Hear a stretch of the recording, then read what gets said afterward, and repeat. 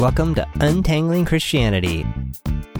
On this show, John and Greg attempt to diffuse destructive ideologies, unsnarl confused ideas, consider love and truth in Christianity. Hello, my name is Greg Monteith. Today's podcast returns to the summary of and response to the excellent conversation that took place in the Untangling Christianity Facebook group between September 12th and September 18th. As I mentioned in the first podcast in this series, I've asked each of the people who made contributions if I could refer to their contributions and their names, and each of them have agreed. What follows is then picking up the salient points made by each of them, adding some context, particularly in terms of how each of the positions reflects some prominent themes or perhaps sub-themes in broader Christian culture, and then putting these comments in play with each other and with some content from the Integration Project, which is a project that I've created and that aims at integrating faith, and primarily Christian faith, and life, or the understandings and experiences that relate to everyday living. This podcast picks up where podcast number 1 in this series left off, and I begin then by addressing the reasons why considering Christianity from the perspective of what's in it for me is not only valid but necessary, and examining why this perspective likely seems foreign, if not simply wrong, to most Christians. So where does the notion of loving God for naught or loving God for no benefit to myself come from? One source, I think, is a misinterpretation of the beginning of Job, where Shaitan asks, does Job fear God for nothing? The argument in this text is that Job has no reason to fear God because of his great wealth and prosperity, and so only if all of this is stripped from him will we see if Job really fears and loves God. Now, it's important to note that in Deuteronomy and elsewhere, the notion of fearing God and loving God are closely related. That's another discussion and podcast, but just so that you know that these two notions are linked, and hence the link between Job fearing God for nothing and Christians should love God for nothing.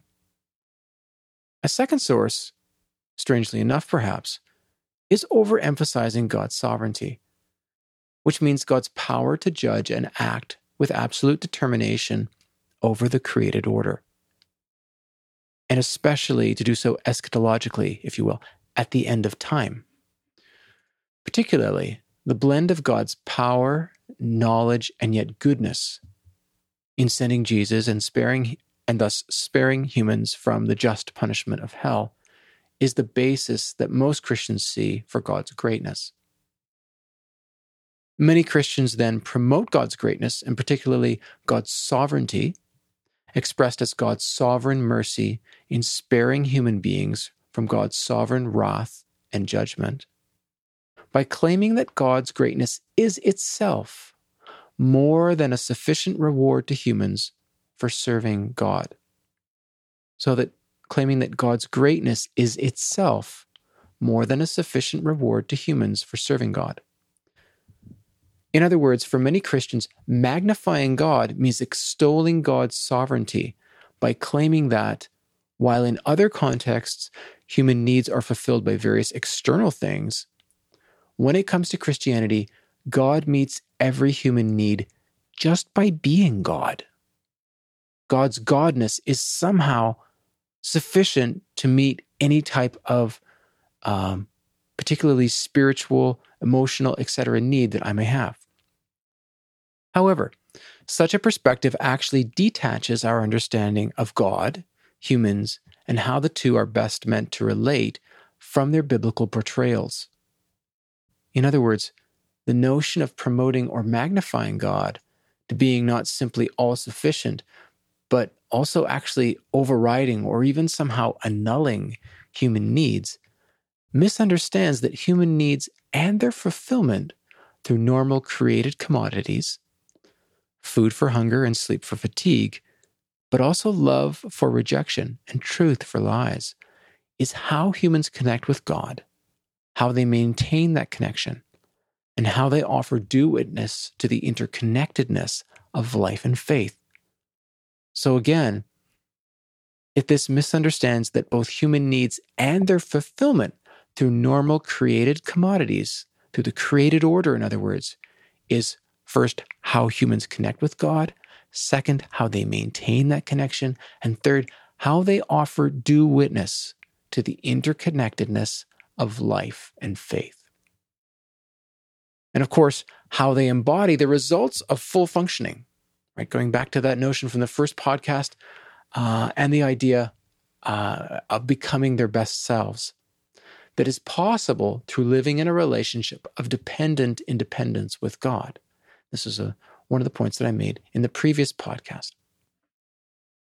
And of course, this latter point takes us straight into the integration project because it shows the essential relationship that life and experience play in not only validating Christian truth claims about God, so acting as some of the truth values, if you will, related to those truth claims, but also in fulfilling us as human beings by having our necessary human needs met in time and space in the real world. As a further point, where God's sovereignty is exaggerated in this way, this again contributes to the disconnect that I perceive from Christians toward non-Christians. For instance, when human needs are no longer met by their corresponding values or good, this essentially demands of non-Christians that they evaluate Christian truth claims according to Christian perspectives. The very thing that they do not have and they do not accept. They do not have a Christian perspective and they don't accept one. This disjunction, rather than harmony between life and faith, again reinforces the gap perceived by non-Christians between the Christians and the real world. So let's come back to this word about certainties. I used this word, and I mentioned that in Anna's comment. I'm just going to reread that comment, that certainties play a big role. The notion that the Christians that Anna was engaging with, or that for these people, the notion that Christian understandings represent certainties, from Anna's perspective at least, seem to be very important. Here's Anna's comment again. Anna wrote, I have asked myself these same questions 1,000 times, usually in the form of, will the real Jesus please stand up? Because everyone seems to have a different experience of God, different ideas about God, different certainties that all claim to be the one truth of God, to the exclusion of all other interpretations, ideas, opinions, viewpoints, except for those who align themselves with that person. And these certainties seem to correlate to specific traditions, belief structures, and views, or lenses, of people that all claim to be led by the same spirit of truth. It feels like each person seems to pick their favorite certainties, and they want others to align with their certainties, and they will claim, quote, biblical authority, quote, as their power-grabbing tool to force alignment.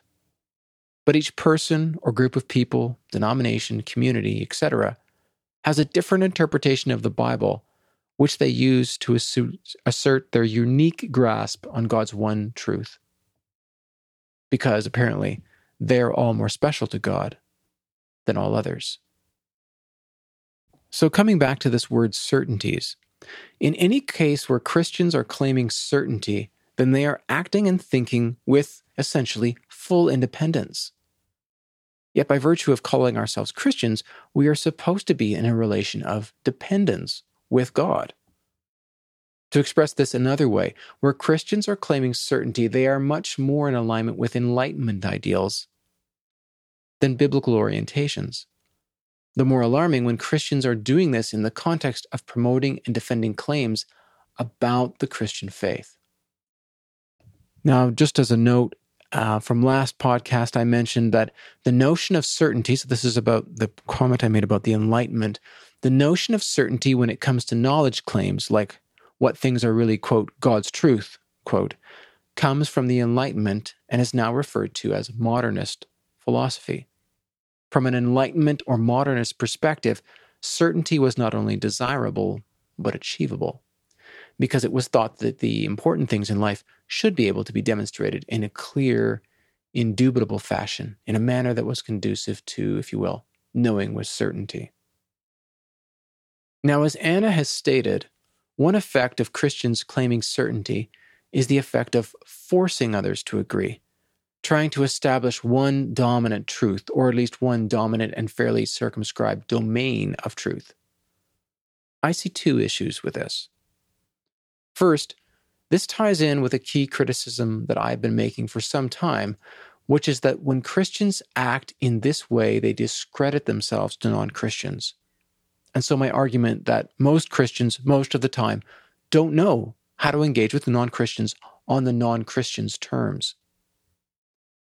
This is not simply the only manner that is loving and respectful, but as I have been stressing in comments about the Integration Project's emphasis on communication skills, engaging with someone on their own terms is also the only manner that is effective for real conversation and allows real dialogue to take place. Second, the notion of a dominant domain of truth rings hollow when the other person knows or believes strongly. The concept that we need here is, that I'm looking for really, is truth versus truth for me, which again, I will be bringing out in a future podcast. But when that other person knows or believes strongly that some things outside of that domain of truth are actually true. So, like Anna, instead of being asked to consider certain things as true, or being told that certain types of truth may be trickier to interpret or less accessible, and so perhaps less valuable than others, that person is forced to choose. If the choice is not between this truth or that truth, but when we really hold something to be true for me, the choice is between betraying myself or embracing my identity. And Anna mentioned this very clearly in her original comment. I will go back to that for a moment. Again, I read these comments, all of them in the first podcast, but to keep you tied in with what Anna was saying, Anna wrote, "In a nutshell, I was given a choice between denying my personal spiritual experiences because they didn't align with church certainties, interpretations, or understandings, or being excluded from the Christian community, spiritually speaking. But I couldn't align myself with their certainties at the cost of myself and the ongoing investment that God was making in my life. So I chose exclusion." End of comment.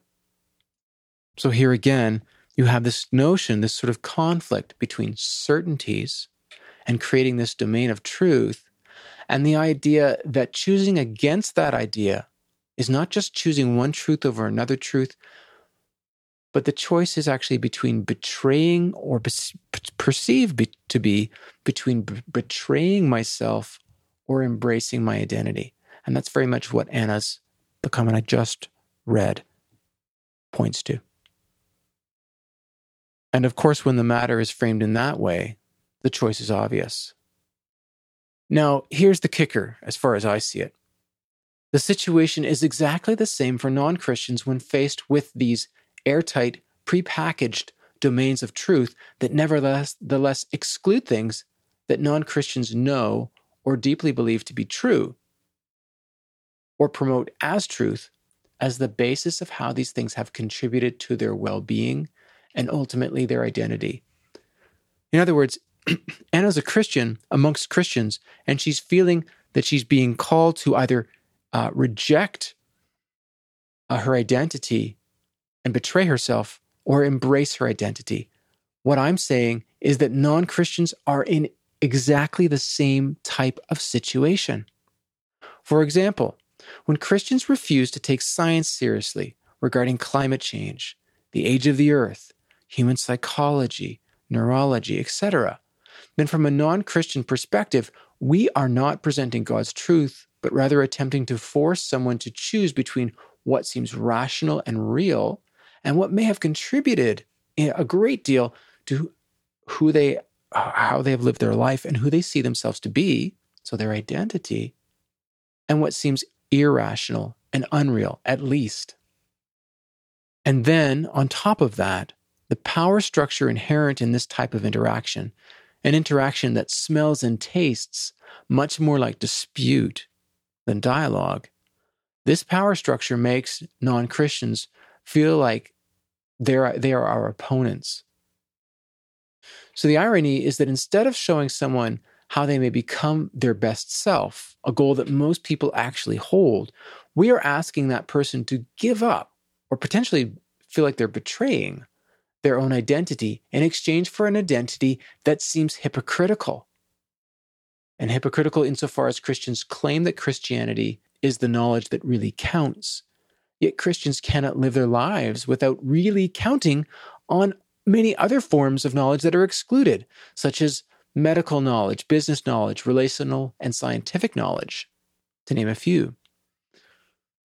So we are essentially asking that person to give up their identity in exchange for an identity that is hypocritical, an identity that seems domineering insofar as Christians often approach non-Christians by speaking and not listening, and so creating power structures that essentially create opposition, and an identity that is naive, because Christians frequently claim certainty when humans cannot know with certainty, let alone when the things to be known that Christians are making claims about relate to entities that we cannot see or hear or touch.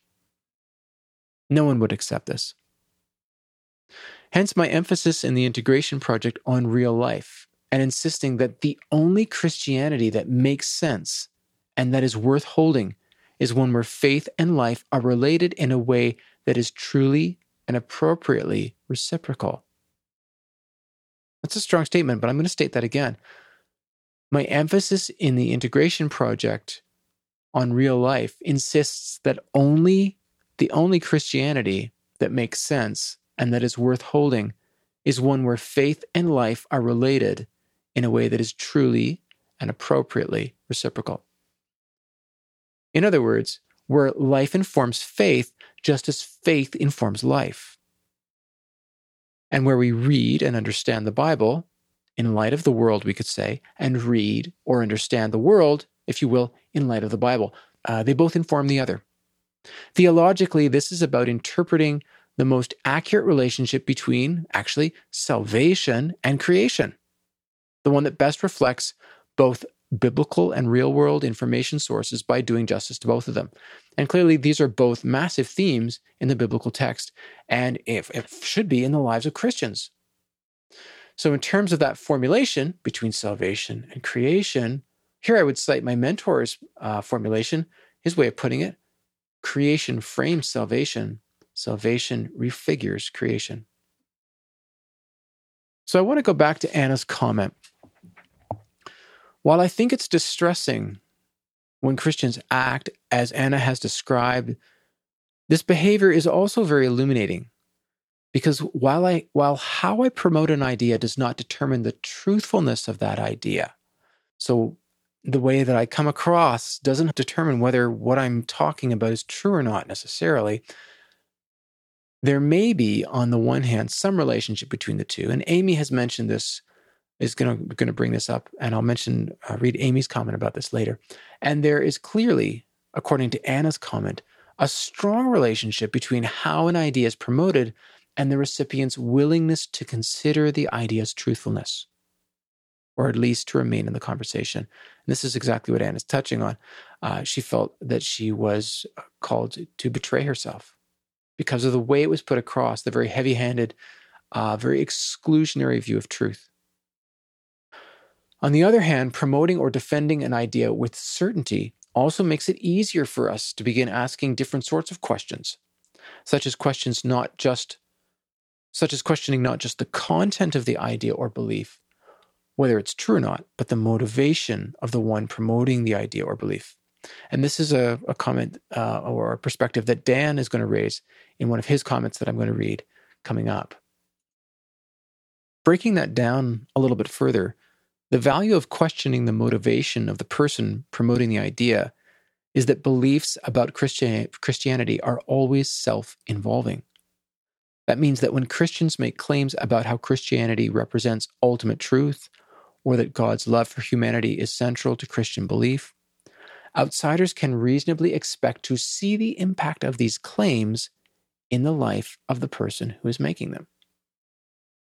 So we're back to the notion here of interpretation, which is, from my perspective, the dominant notion through the thread of conversations that I'm podcasting about in these couple of podcasts here.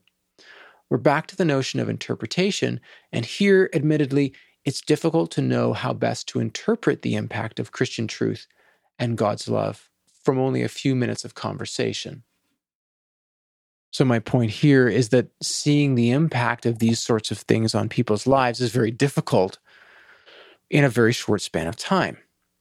What's more, when it comes to interpreting, it is not only a matter of how clear or tricky the subject matter is.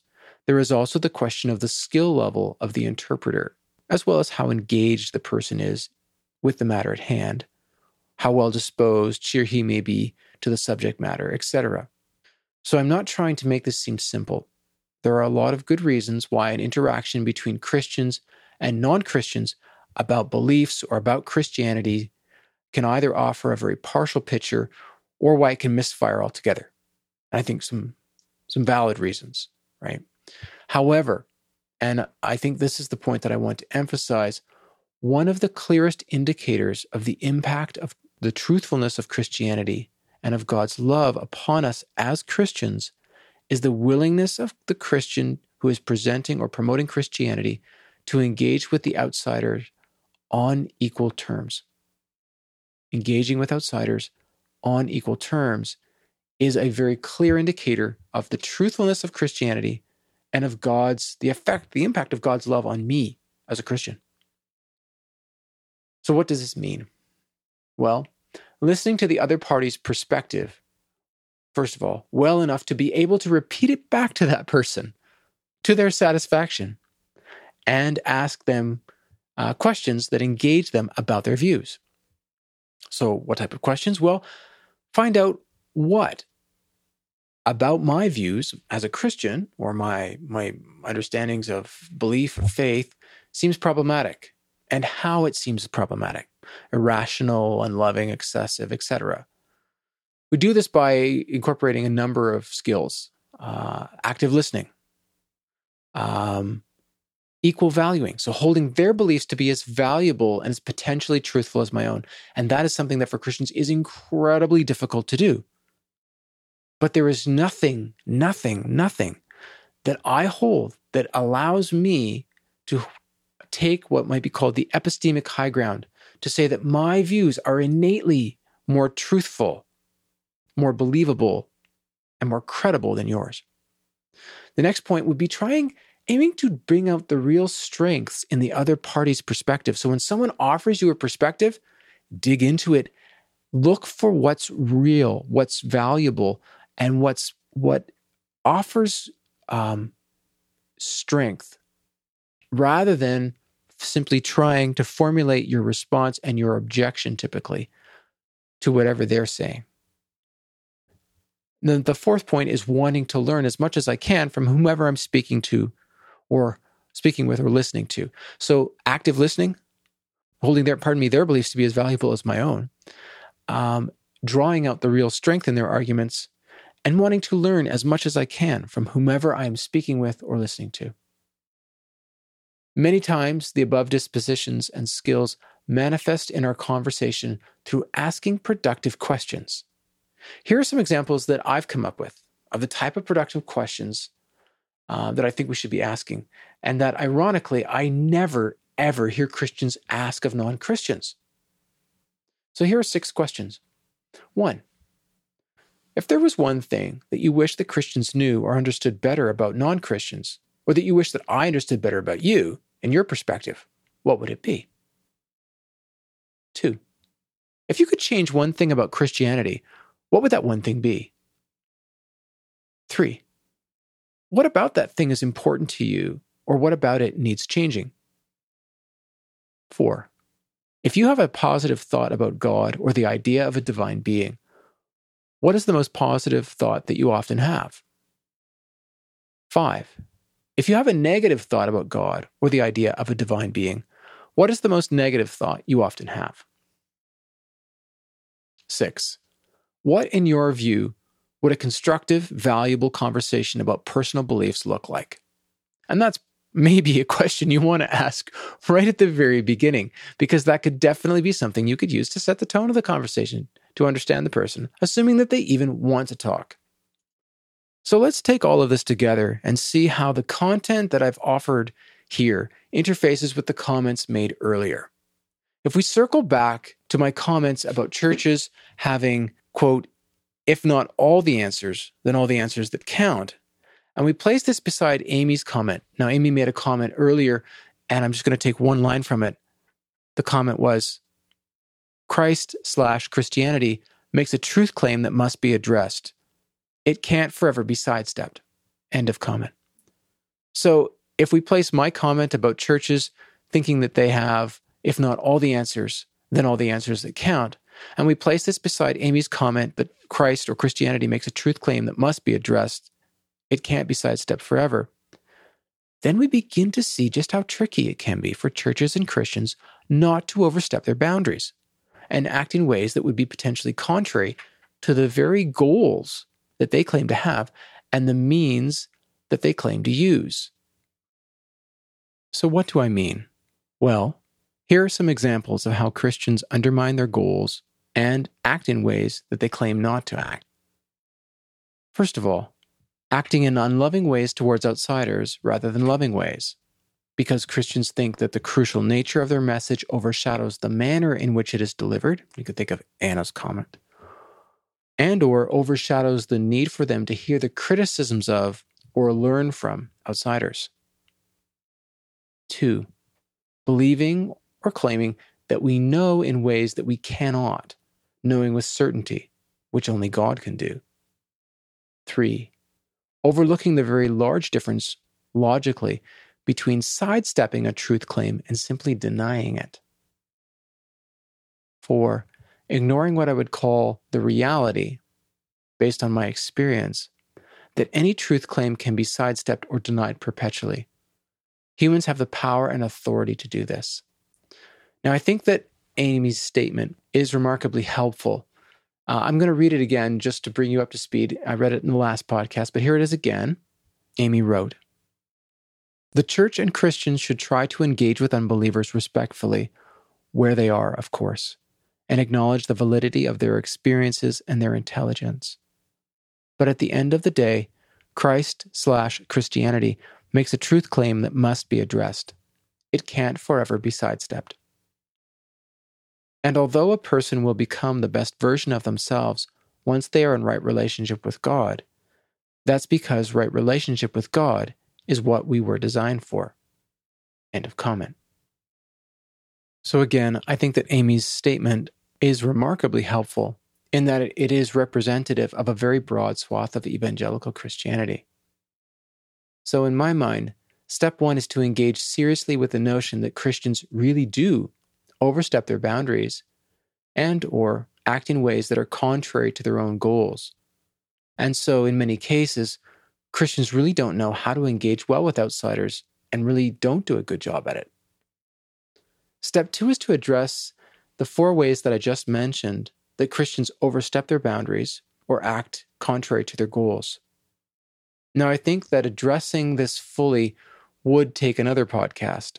So instead, I simply want to highlight some things about the process of addressing them. First, we need to use outside informers.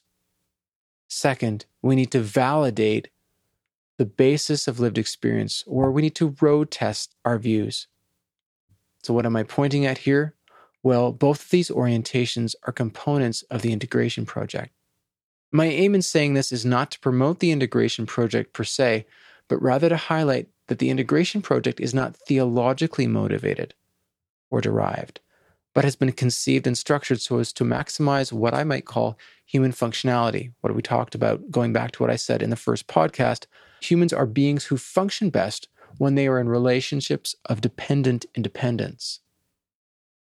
So the integration project uses real-life measuring sticks, if you like, and has the goal of best functionality, or becoming one's best self, in and through establishing the most appropriate, most productive relationships of dependence. And what is the result of establishing such relationships? I'm able to be my fullest self, most independent, and through being most functional, the happiest I can be. Now, I will be honest here. I'm equating best functionality with happiness. When I'm doing that, I am essentially following St. Augustine, whose work De Beata Vita, where he extols what he calls the happy life as the chief goal of human existence. That work is seen by many Augustine scholars as the core of his entire thinking. But I think that's entirely valid. Now, I can predict that many Christians are likely to object here, particularly those steeped in what is known as the Westminster Confession. This is because the Westminster Confession, as Article number 1, identifies that, and I'm quoting here, so please excuse the out-of-date language, the chief end of man is to glorify God and enjoy him forever.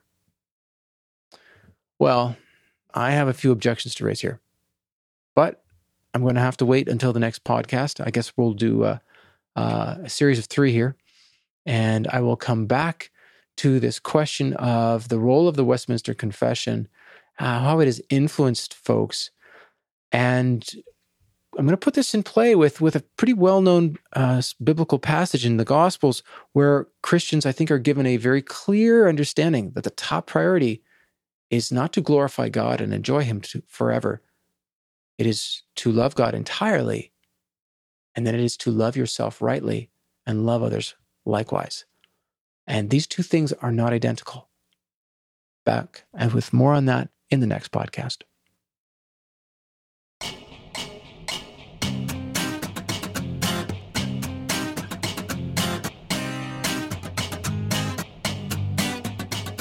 Thanks for listening to this episode of the Untangling Christianity podcast. A summary and resources for this episode are at our website, untanglingchristianity.com.